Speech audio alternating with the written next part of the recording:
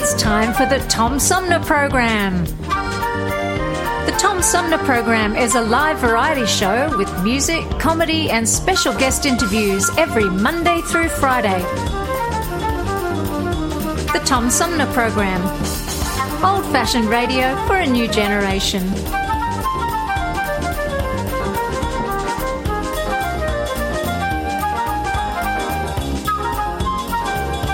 Our theme music is Fruit of the Louvre, provided by flick composer-producer Howard Eddy.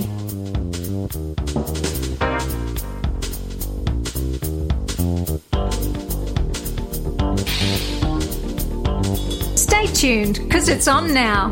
Old-fashioned radio for a new generation. The Tom Sumner Program. Hi, I'm U.S. Senator Debbie Stabenow, and I'm listening to the Tom Sumner Show.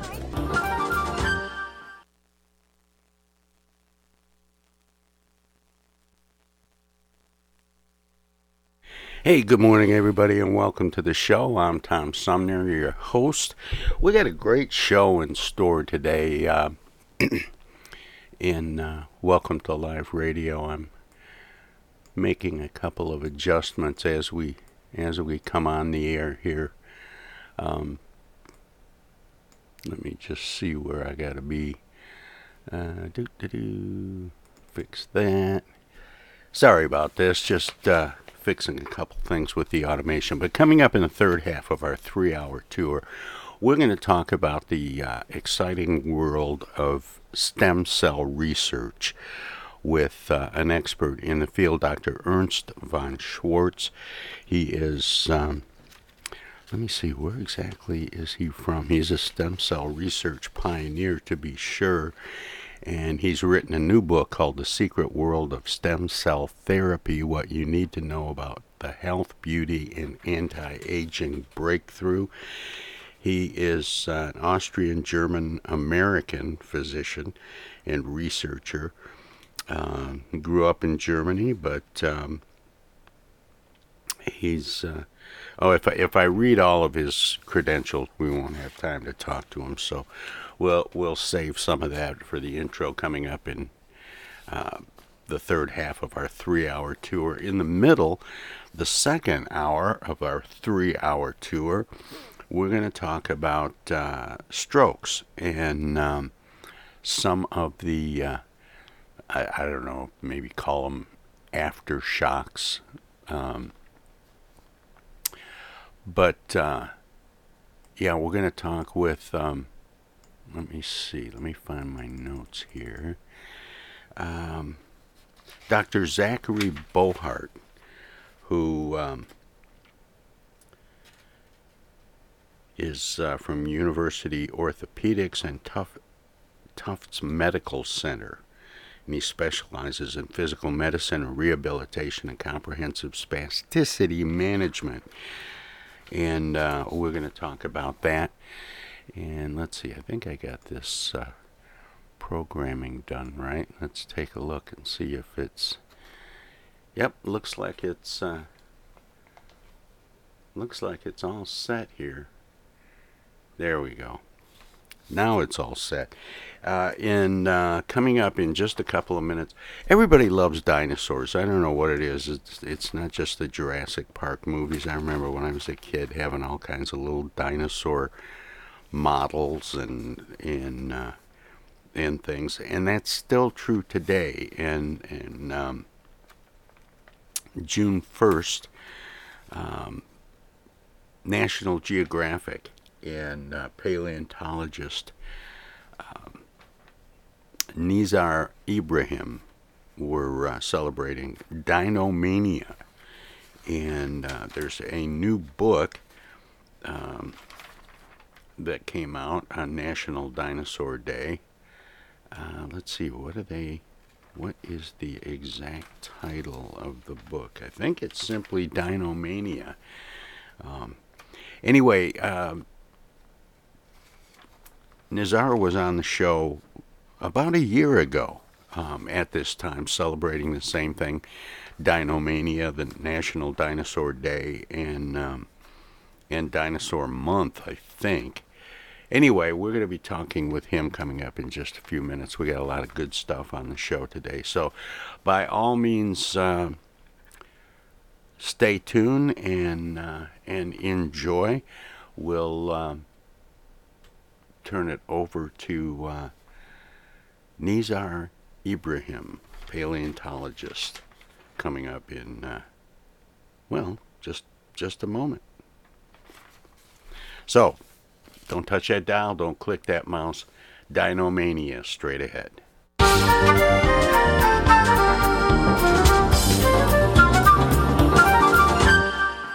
And welcome back, everybody. This is the Tom Sumner Program, and my guest this hour is a vertebrate paleontologist.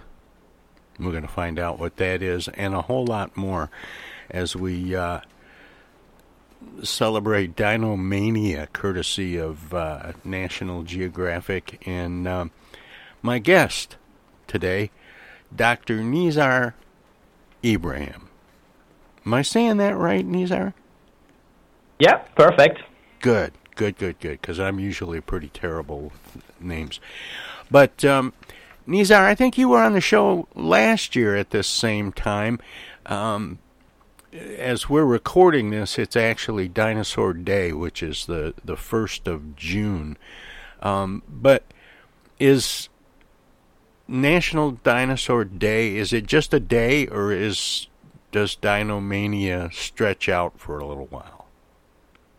Well, Dinomania is kind of like a month-long celebration, really. National Dinosaur Day is just the one day, but I'm sure you'll agree every day is, should be Dinosaur Day, right?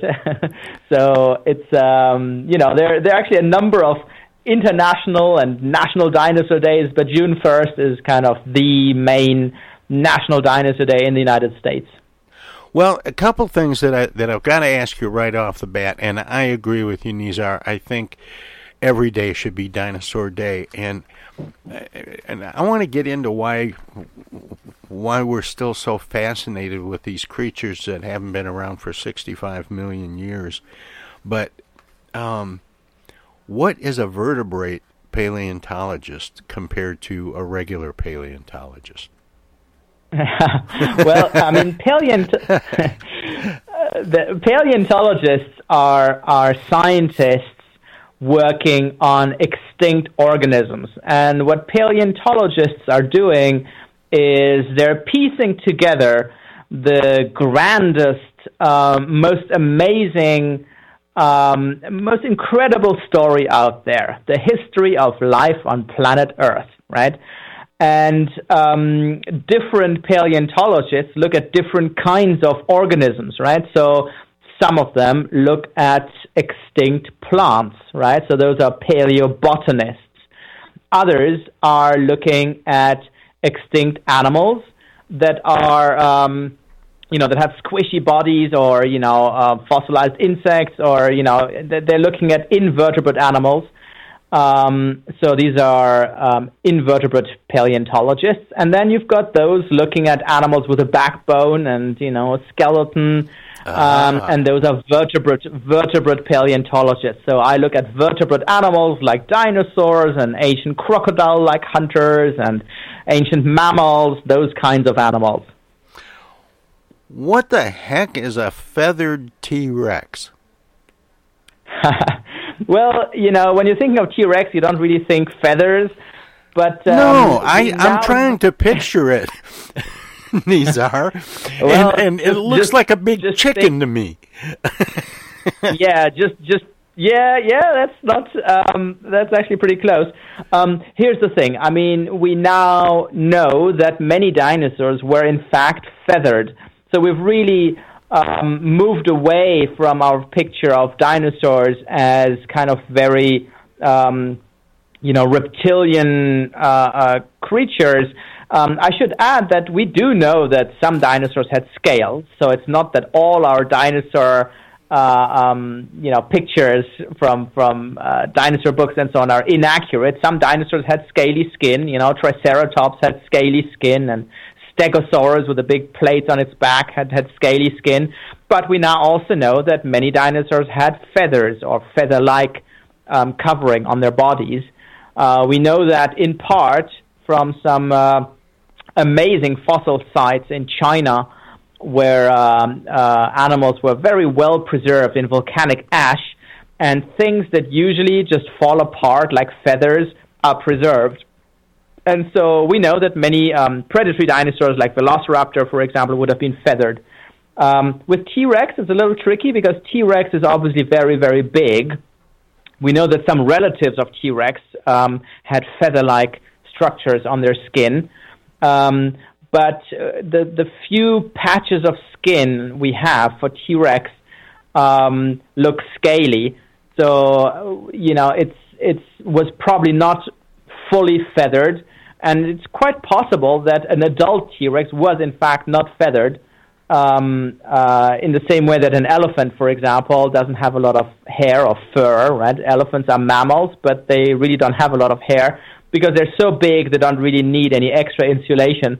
But it's quite likely that a baby T-Rex would have been a very fluffy kind of creature with a feather-like downy covering, because that's what we see in smaller predatory dinosaurs. And these structures would not have been used for flight. Initially, they were used for insulation to keep the animals warm, and maybe also for display, like a peacock's tail. In some dinosaurs, we have these amazing tail feathers. And so it's only later that some of these animals use these structures for flight. For most of us, we look at animals that are still roaming the planet, like elephants and hippos and rhinoceroses, as being somewhat akin to dinosaurs because of their skin. And now we're learning that perhaps dinosaurs' skin was very different than that. But when you talk about the feathers for the especially younger T-Rexes, being insulation, were those animals warm-blooded? Yeah, so we have different lines of evidence suggesting that at least some dinosaurs were warm-blooded and had a very high metabolism. And that's certainly true of the predatory dinosaurs. It also appears to be true of some of the big, long-necked plant-eating dinosaurs. But there's also some evidence that has just recently come to light suggesting that some dinosaurs, like the three-horned Triceratops, for example, may have been closer to quote-unquote cold-blooded animals in their metabolism.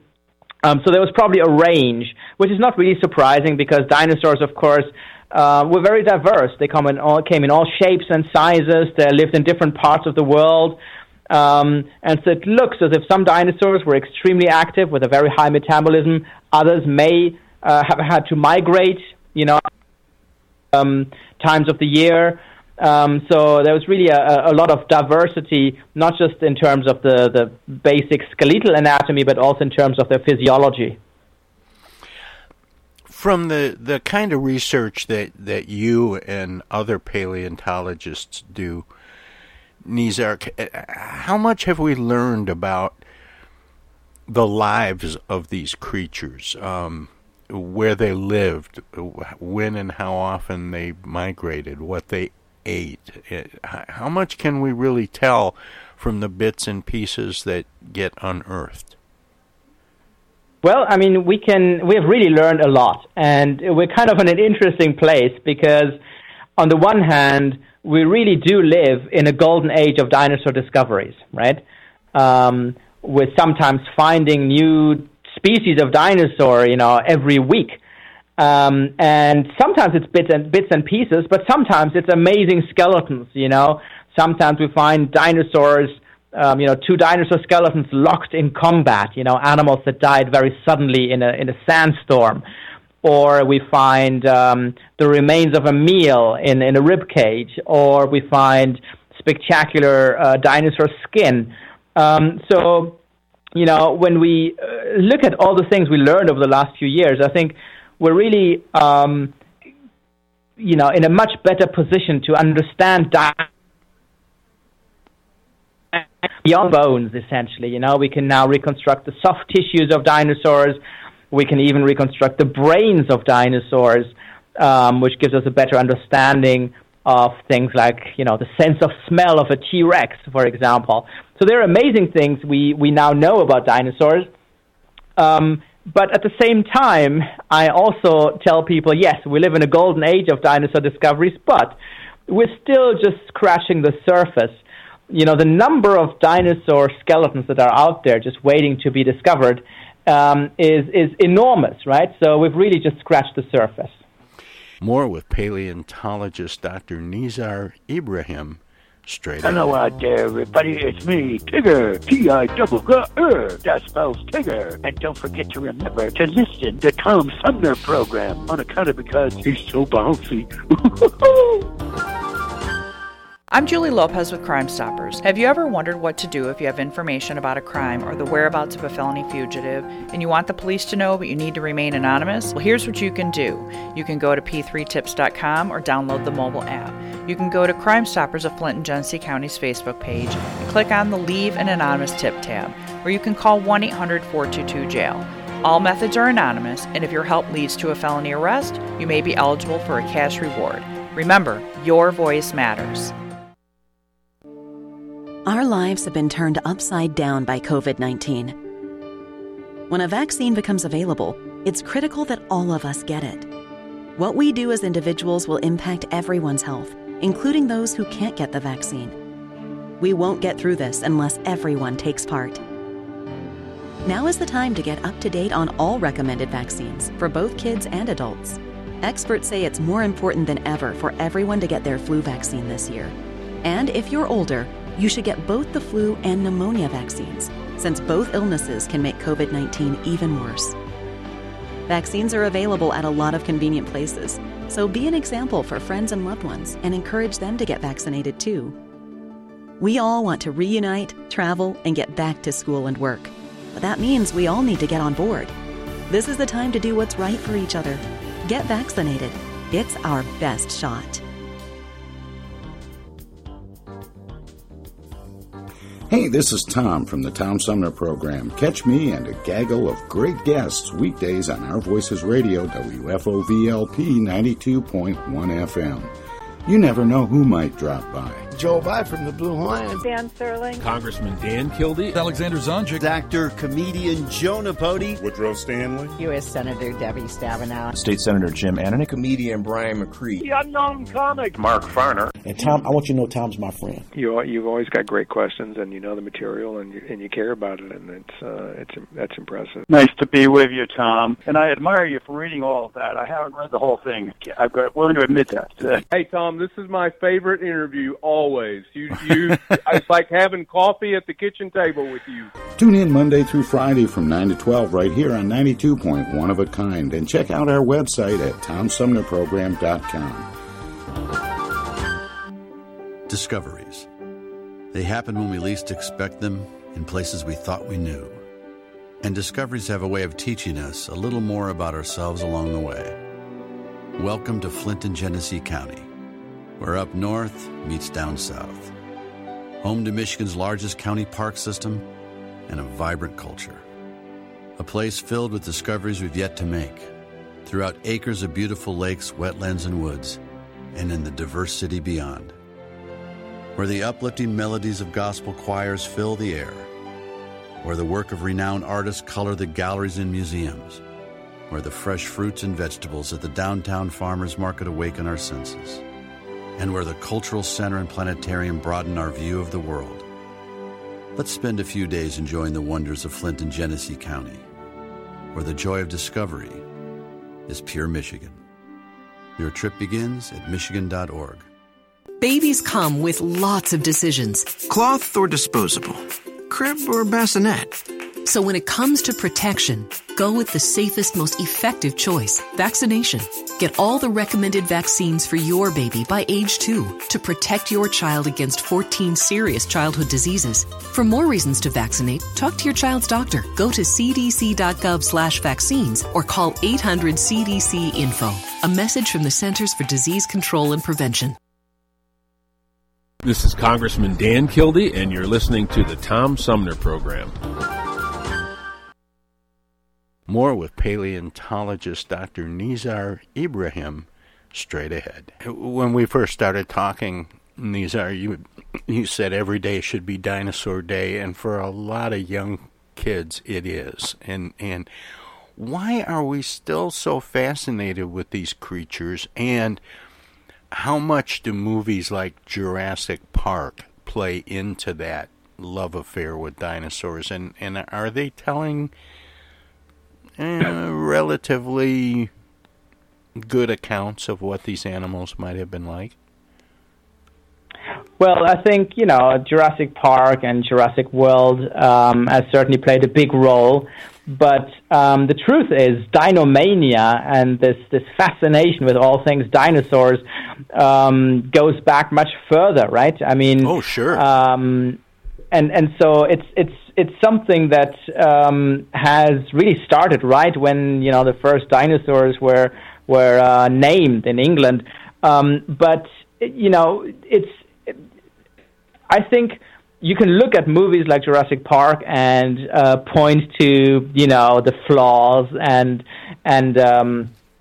inaccurate portrayals of dinosaurs sometimes, but we have to remember these are Hollywood movies, and the original Jurassic Park was an amazing piece of filmmaking, not just because of the dinosaurs, but because of the use of computer generated imagery, and it was great storytelling. There was some good science in there too. There was just enough good science and good storytelling to make me actually believe it might be possible. Yes, exactly. It was a time in the history of science where this did kind of look plausible, and so it was a really good movie for the 1990s. The thing about the Jurassic Park movies, of course, and Jurassic World movies is that we have to remember that these are, they're for entertainment, and so these are not scientifically grounded documentary films or something. And I think really at the end of the day, we paleontologists should celebrate these movies because to me it's pretty incredible to see all of these people, going to the movie theaters to see these movies. These are blockbuster movies, and people go and watch them not because they want to see a certain actor or something. No, they go and see them because they want to see dinosaurs. That's right. And there's really no other area in science that generates such a level of enthusiasm and interest, right? And that's something worth celebrating. And after people watch the movies, they might go to the Natural History Museum or read a book on dinosaurs, or and then find out more about the real science of dinosaurs. Right, exactly. But I have to say, I'm still just as fascinated by dinosaurs as I was when I was a little kid and first learning that there even ever was such a thing. And I see the commercials on television of the newest installment of the Jurassic Park saga, and I can't wait to see it. And I know it's not, the knockoffs are not as good as the original and all that, but I still I want to see those creatures. And of course it's really fun. Yeah, it is fun. And of course when we see dinosaur skeletons in a museum, we can't help but let our imagination run wild, trying to figure out what these animals may have looked like in the flesh. Oh yeah, and how they would have moved, and how menacing exactly. they appear to be so menacing, and all of that. But tell me about National Geographic and Dinomania. What is that all about?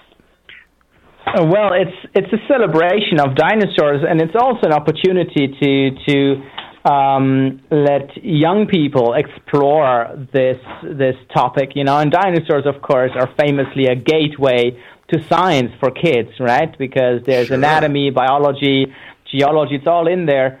And they've got a great website. If you go to kids.nationalgeographic.com/animals/prehistoric, you will find out everything about the latest discoveries.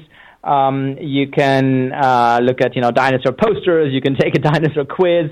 But most importantly, you can find out more about the incredible range of books they have. And those books really are, pretty incredible. I worked as a scientific consultant on some of them. And I have a soft spot for dinosaur books because that's really how my interest in dinosaurs started, right? It started with a book. Sure. You are a National Geographic explorer. And how did you become a Nat Geo explorer? Well, it's one of those things that you can't really apply or just write to them. They reach out to you, and so I remember one evening I was at the time I was in Chicago, and just reading my emails, and I saw this email from National Geographic telling me that they had selected me to be a National Geographic emerging explorer, it was called at the time.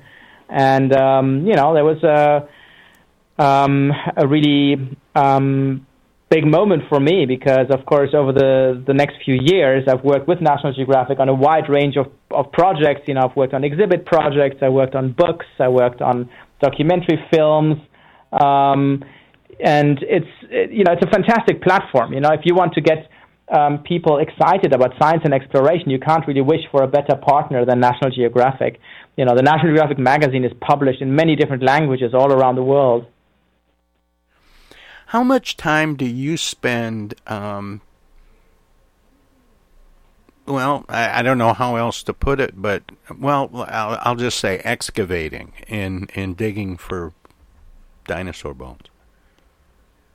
Yeah, it depends. Not as much time as people believe, because of course we've got other, responsibilities as part of our jobs. I mean, some paleontologists work in museums, others work in universities. So if you work in a university like I do, there's teaching. You're taking students on field trips.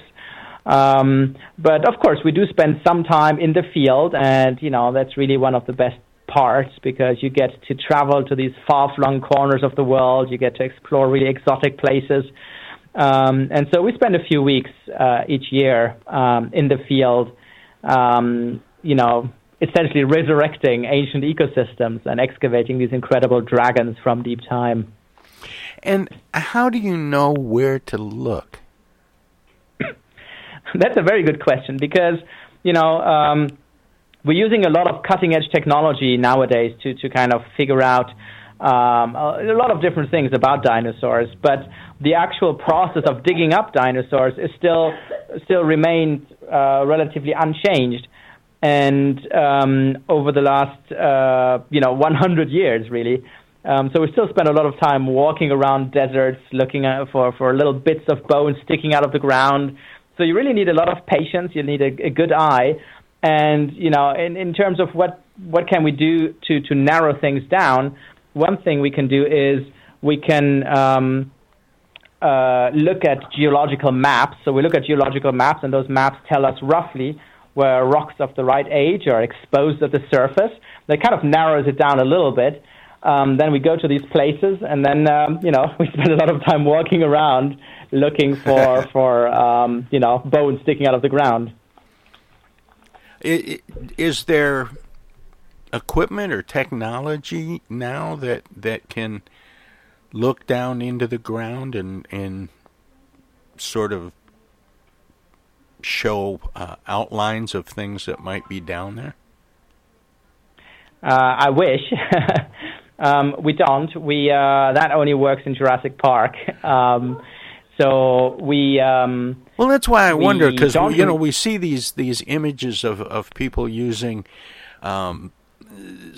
ground penetrating radar and all that. Yeah, exactly. No, that doesn't really work. Partly because the bones, the fossils, and the rocks they're embedded in are very, very similar. So it's really hard to pick up the differences. It only works under very, very specific circumstances, and it's basically never really been done on a grand scale. We still do it the old-fashioned way. You're looking for little bits of bone coming out of the ground somewhere, and in the hope that there's more hidden underneath. And but there's also a certain, it is kind of nice because, as I said, we use a lot of cutting-edge technology and we spend a lot of time hunched over our computers. So it's kind of nice to go out there and dig up dinosaurs in much the same way that scientists did it like a century ago. And when you're doing that, and you said a couple times, Nizar, that you might see pieces of bone sticking up out of the ground. Are they that close to the surface?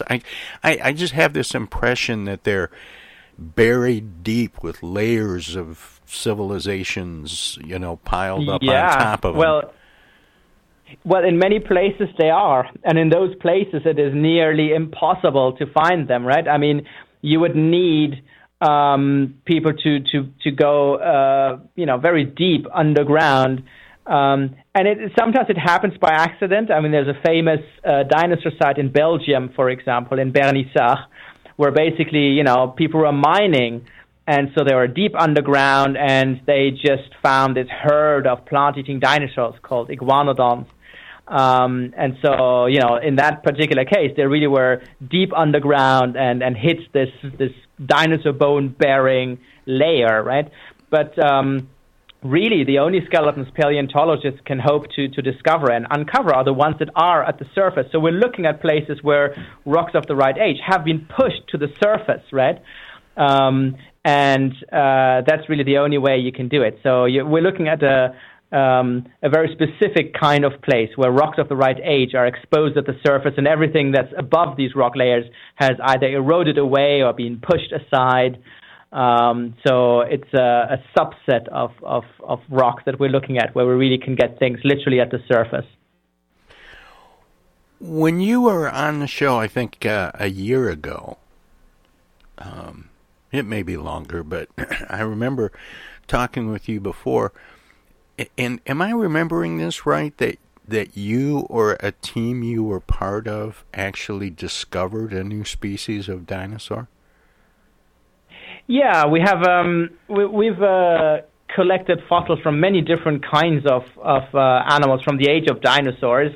Some of them are entirely new species, and it's not just dinosaurs. There's also new kinds of crocodile-like hunters and flying reptiles. Most of these are still undergoing, preparation work and are still being studied. So we still have a few animals we have to find suitable names for. And then sometimes we find animals that already have a name, but are very poorly understood. So one of the dinosaurs we're working on is a giant predatory dinosaur called Spinosaurus. Spinosaurus was named back in 1915, over a century ago, but the only skeleton of this dinosaur was destroyed in World War II in 1944. And so the new skeleton we're working on, it's a skeleton of Spinosaurus, is the only one of this dinosaur in existence in the entire world. So this is a dinosaur that already had a name, but in a sense, it was, it's almost like it had gone extinct twice, right? I mean, once in the Cretaceous and then again in World War II, it had disappeared again. So it was a real thrill, working on a new skeleton of this enigmatic dinosaur, which, by the way, is bigger than T-Rex. And weren't you part of the group that found that new specimen? Yeah, we've been going back to the dig site several years now, and we continue to find new bones of this skeleton. It is now the most complete predatory dinosaur known from the Cretaceous of mainland Africa. And we're finding more and more bones. In fact, I have some fossils right now in my lab that we're working on. And the really cool thing about this animal is it's kind of breaking the mold. It's nothing like the other dinosaurs we know. It's a crocodile-snouted giant predator with a paddle-like tail, which it used to propel itself through the water. So it's essentially a river monster. It's a water-loving dinosaur. And that was a first in the history of dinosaur paleontology. We used to think that dinosaurs were essentially all land-dwelling animals, but here we are. We have a giant, largely aquatic dinosaur eating big SUV-sized fish in an ancient river system in what is now the Sahara. And that's pretty incredible. And that's, you asked me about the new things we found out about dinosaurs. That's another one. We understand dinosaurs, the anatomy and physiology of dinosaurs in more detail now, but we're also finding out that dinosaurs were more diverse and more adaptable than we previously gave them credit for, and Spinosaurus is a prime example. Yeah, well, we've always thought of them as being sort of lumbering. Yeah, that's right. I mean, I think it's telling that we always have this kind of temporal chauvinism where we always kind of think, well, if things are extinct, that means that they're somewhat inferior. And they were slow. So we had this, they were slow. Yeah, they were dumb. They were lumbering along, and things just rolled over top of them. Exactly. So all of these outdated ideas are so deeply ingrained that even today, if you call a politician a dinosaur, it's usually not a compliment, right? It just means, this guy is kind of, and of course, nothing could be further from the truth. It should be a compliment because, of course, dinosaurs are one of nature's greatest success stories, right? I mean, they've dominated life on our planet for a very, very long time. And mammals, we always think of mammals as inherently superior creatures. Mammals lived in the shadows of the dinosaurs for a very, very long time. They only got their lucky break when a meteorite kind of spelled the end of the age of the dinosaurs. And one thing we shouldn't forget when we're talking about dinosaurs and extinction is that, as I said, one branch of the dinosaur tree made it through the extinction event, and those are the animals we now call birds, and there are more bird species than mammal species in the world today. So, I think in many ways, dinosaurs continue to be a big success story. Well, they are absolutely amazing, and I am just as fascinated with them now as I was when I was a little kid, and I think a lot of people are, Nizar, and you must just love going to work every day. Yeah, of course. I mean, as I said, I kind of made up my mind when I was 4 or 5 years old. I knew I wanted to be a paleontologist, and there are obviously not many jobs out there for paleontologists. It's quite competitive, but I get to do I get to live my dream, but also I get to do all these incredible things. I get to travel to places that very few people get to see. I get to work on these incredible dragons from deep time. And my days are never boring. They're always interesting projects. I work on exhibits and documentary film projects. I teach students. I work with colleagues all around the world. We use cutting edge technology to flesh out dinosaurs. So it is a dream come true for me. Well, Nizar, I can't believe how fast the time has gone. Actually, I can. It's always fun to talk with you and to talk about dinosaurs. But as you may remember, I always give guests an opportunity to let listeners know where they can find out more about what we've been talking about you and your work, past, present, and future, but also about Nat Geo's Dinomania celebration. Are there a couple of good resources or good websites that you'd like to share with people? Sure. A really good place to start is if you have a young budding paleontologist at home is kids.nationalgeographic.com/animals/prehistoric. And that basically takes you to a page with lots of information on the latest discoveries, and you can look at dinosaur posters, you can take a dinosaur quiz, and you can find out more about the incredible range of dinosaur-themed books that National Geographic Kids has. If you want to find out more about my work, you can. The easiest thing is probably just to type my name into your search bar, Nizar Ibrahim. You'll find lots of interesting links to some of our recent discoveries.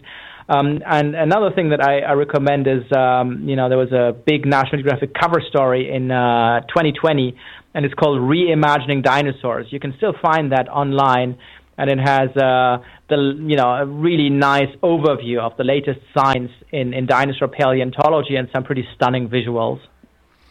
Well, Nizar, thank you so much for spending some time and sharing your expertise with me and the listeners this morning, and keep up the good work. Sure. Thank you so much for having me. Take care. Bye-bye. Again, that was Dr. Nizar Ibrahim. He is a vertebrate paleontologist and comparative anatomist. I think I'm saying that right, with a background in the bio and geosciences and a PhD in vertebrate paleontology.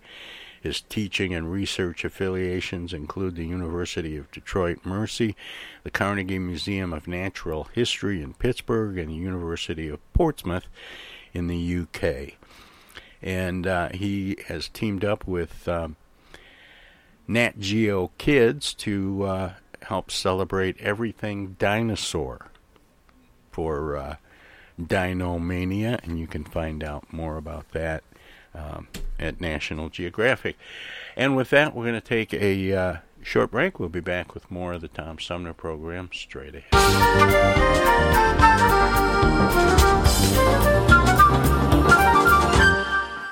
Outside of the world, I'll realize as the light filters gently through the vines, I look outside and I'm alright.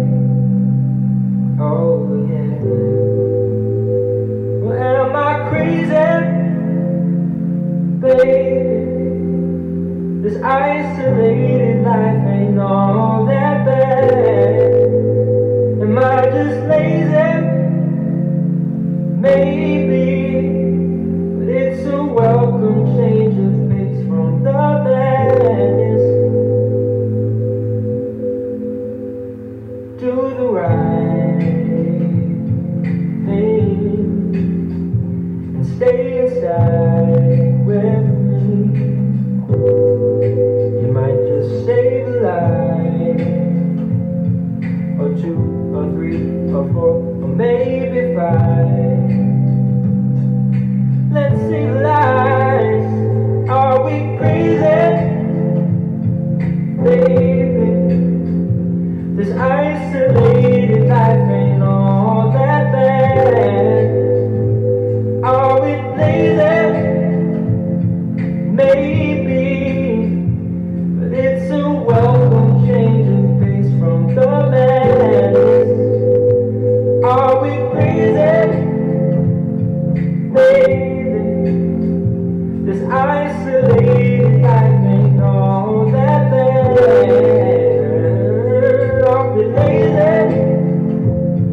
Maybe, but it's a welcome change of pace from the madness, yeah. From the Tom Sumner Show. Oh, yeah. Hi, this is Joel By from the Blue Hawaiians, and you're listening to the Tom Sumner Program. Right now, the COVID-19 vaccines are available to millions of Americans, and soon they will be available to everyone. This vaccine means hope. It will protect you and those you love from this dangerous and deadly disease. I want to go back to work, and I want to be able to move around. To visit with Michelle's mom, to hug her and see her on her birthday. You know what I'm really looking forward to is going to opening day in Texas Ranger Stadium with a full stadium. We've lost enough people, and we've suffered enough damage. In order to get rid of this pandemic, it's important for our fellow citizens to get vaccinated. I'm getting vaccinated because we want this pandemic to end as soon as possible. So we urge you to get vaccinated when it's available to you. So roll up your sleeve and do your part. This is our shot. Now it's up to you.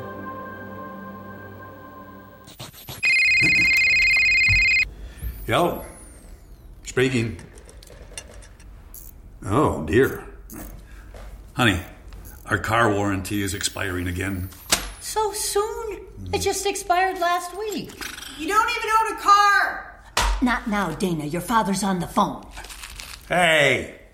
Mom and Dad, you're being scammed. It's a robocall. Scammers are using new technology and clever tactics to make more and more calls that look legitimate but are hard to trace. They can make it look like they're calling from any number, even from numbers of people you know. My robocall crackdown team is working with state and federal partners to stop the robocalls for good, but I need your guys' help. Don't trust your caller ID. Verify you're really talking to the person whose number appears when your phone rings. And if you accidentally answer a robocall, hang up right away. Engaging in conversation will only lead to more calls. Use a call blocking app on your cell phone that stops robocalls before they interrupt your day. And if you do get a robocall, file a complaint with my office online at mi.gov/robocalls. And Mom, Dad, please do not give your information out to these scammers over the phone. They're just trying to trick you. Well, at least they call. No, I get it. You're busy. But you know, Janine's daughter is a doctor. She calls every week. A doctor. I'm Michigan Attorney General Dana Nessel. Visit mi.gov/AG complaints for your connection to consumer protection. It's 2022, and this year the Tom Sumner program begins its 15th year. It would not be here without support through the years from individuals and organizations like these. Seth David Radwell, East Village Magazine, Flint Institute of Music, Hello, I'm Maestro Ricky DiMeggi, Flint Community Schools, MTA Flint, Flint Comics and Entertainment, Hamady Complete Food Center, the Flint River Watershed Coalition, W.H. Wisecarver, the Genesee County Road Commission, Lone Museum Auto Fair, Thomas Appliance, the Genesee Health Plan, Swiftlet Technology, Mott Community College, Pure Michigan. Friends on Facebook have also helped by contributing to the show's online fundraisers 2 or 3 times a year. If you would like to help the Tom Sumner program continue to thrive by becoming a sponsor, send an email of interest to tom@tomsumnerprogram.com. Add your name to the list of supporters, past, present, and future. Technical assistance for the Tom Sumner program is provided by Swiftlet Technology, engineering and IT services at swiftlet.technology.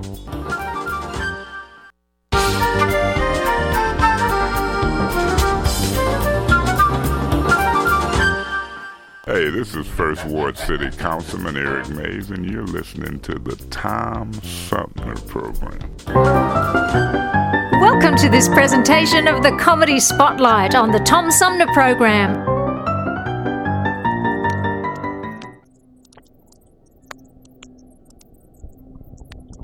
About 4 days ago, a plane landed at Idlewild Airport. The plane came from the Middle East, bearing a man who claims to be 2,000 years old. He spent the last 6 days at the Mayo Clinic. Sir, is it true that you are 2,000 years old? Oh, boy.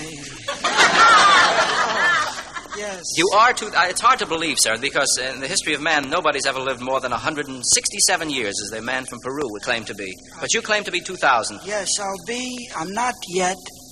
I'll be 2000 October 16th. Yes. You will be 2000. When were you born? We didn't have formal years and names and writing. We didn't know. I see. And what? Nobody kept time then. See, we didn't know. We didn't write. We just sat around, we pointed in the sky, and we said, whoa, hot boy, you know? That's all you said? We didn't even know it was the sun. We thought... You mean you really didn't know anything? We didn't know anything. We were so dumb and stupid. Sir. We didn't know who was a lady. But they weren't. They was with us. We didn't know who they were. We didn't know who was the ladies and who was fellas. You thought they were just different type of yes, fellas? Yes, just stronger or smaller or softer. The softer ones, I think, were ladies all the time. How did you find out they were ladies? A cute fat guy could have mistaken him for a lady. Soft and cute. Who was the person who discovered the female? Bernie. Who was Bernie? Bernie, one of the first leaders of our group. And he discovered the female. Yes. How did it happen? He said, hey, there's ladies here. I'm very interested to find out how Bernie discovered the woman.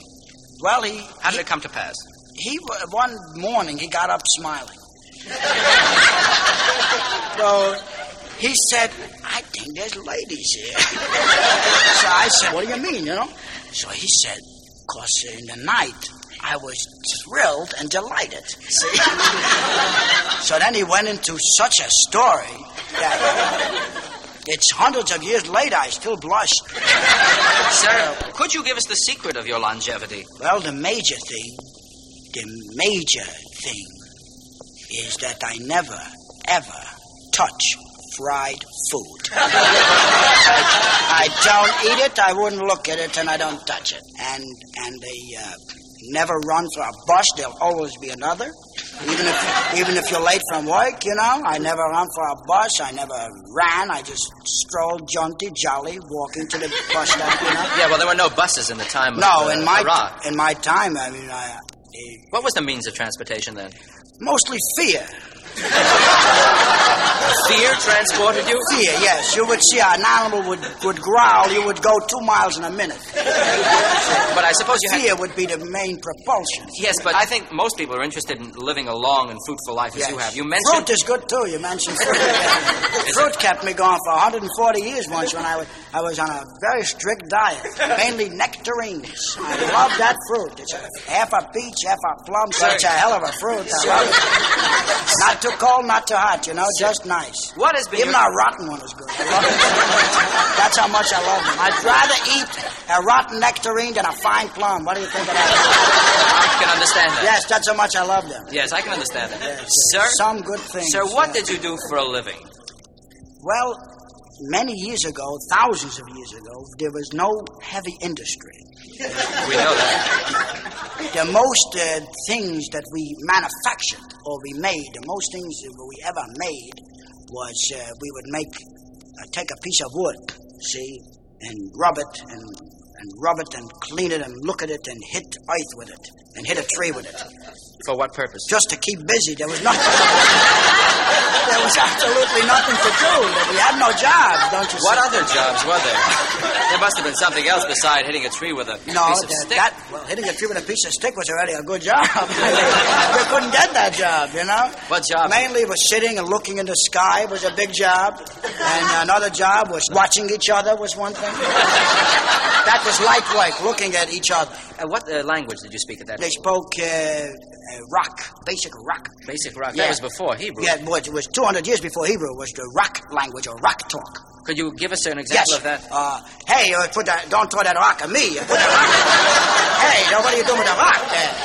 Call a policeman, for God's sake. Put the rock away. I see. That was the rock. Now, do you remember your Hebrew, sir? Yes, I think I remember it fluently. Because I understand the modern Hebrew is different from the yes, it differs in some of the phonetic alliterations and patterns. Yes.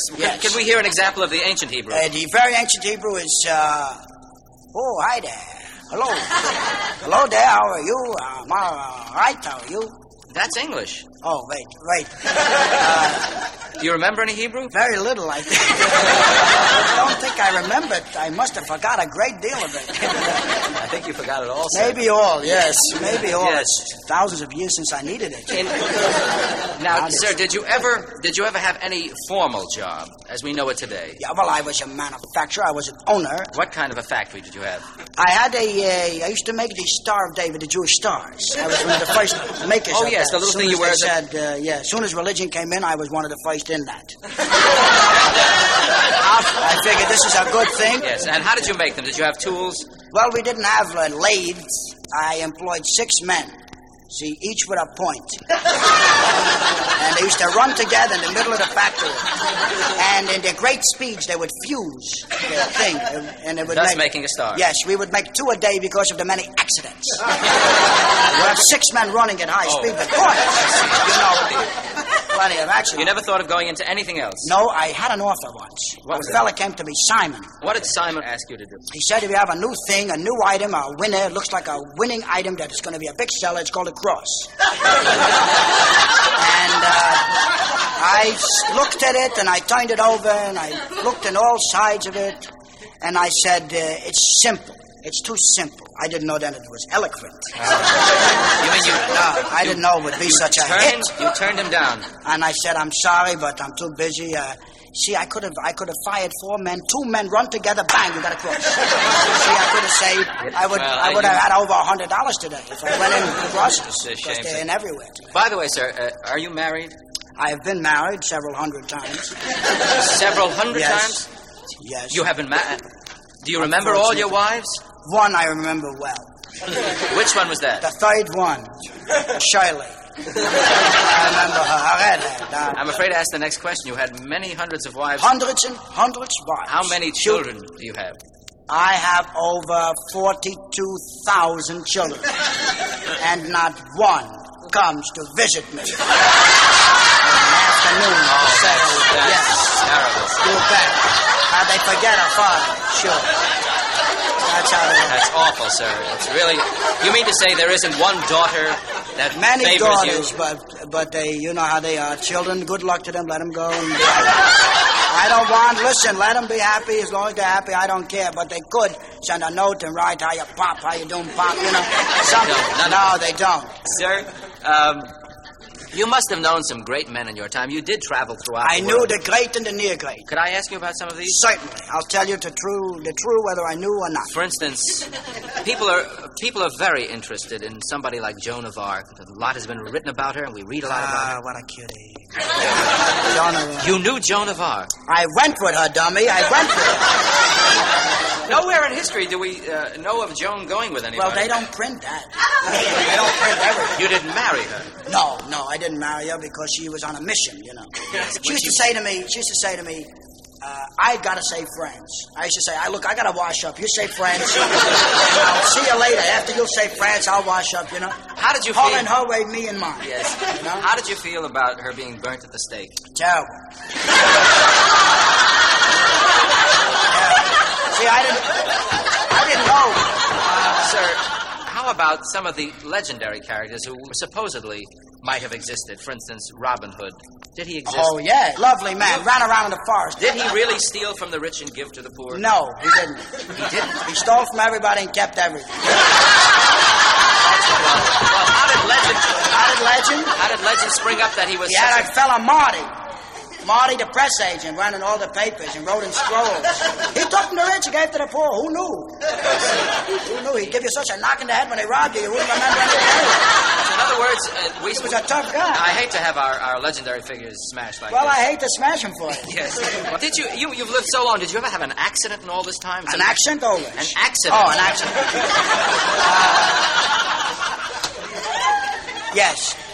Yes, in the year 61, I was hit, I was run over by 7 men fleeing a lion.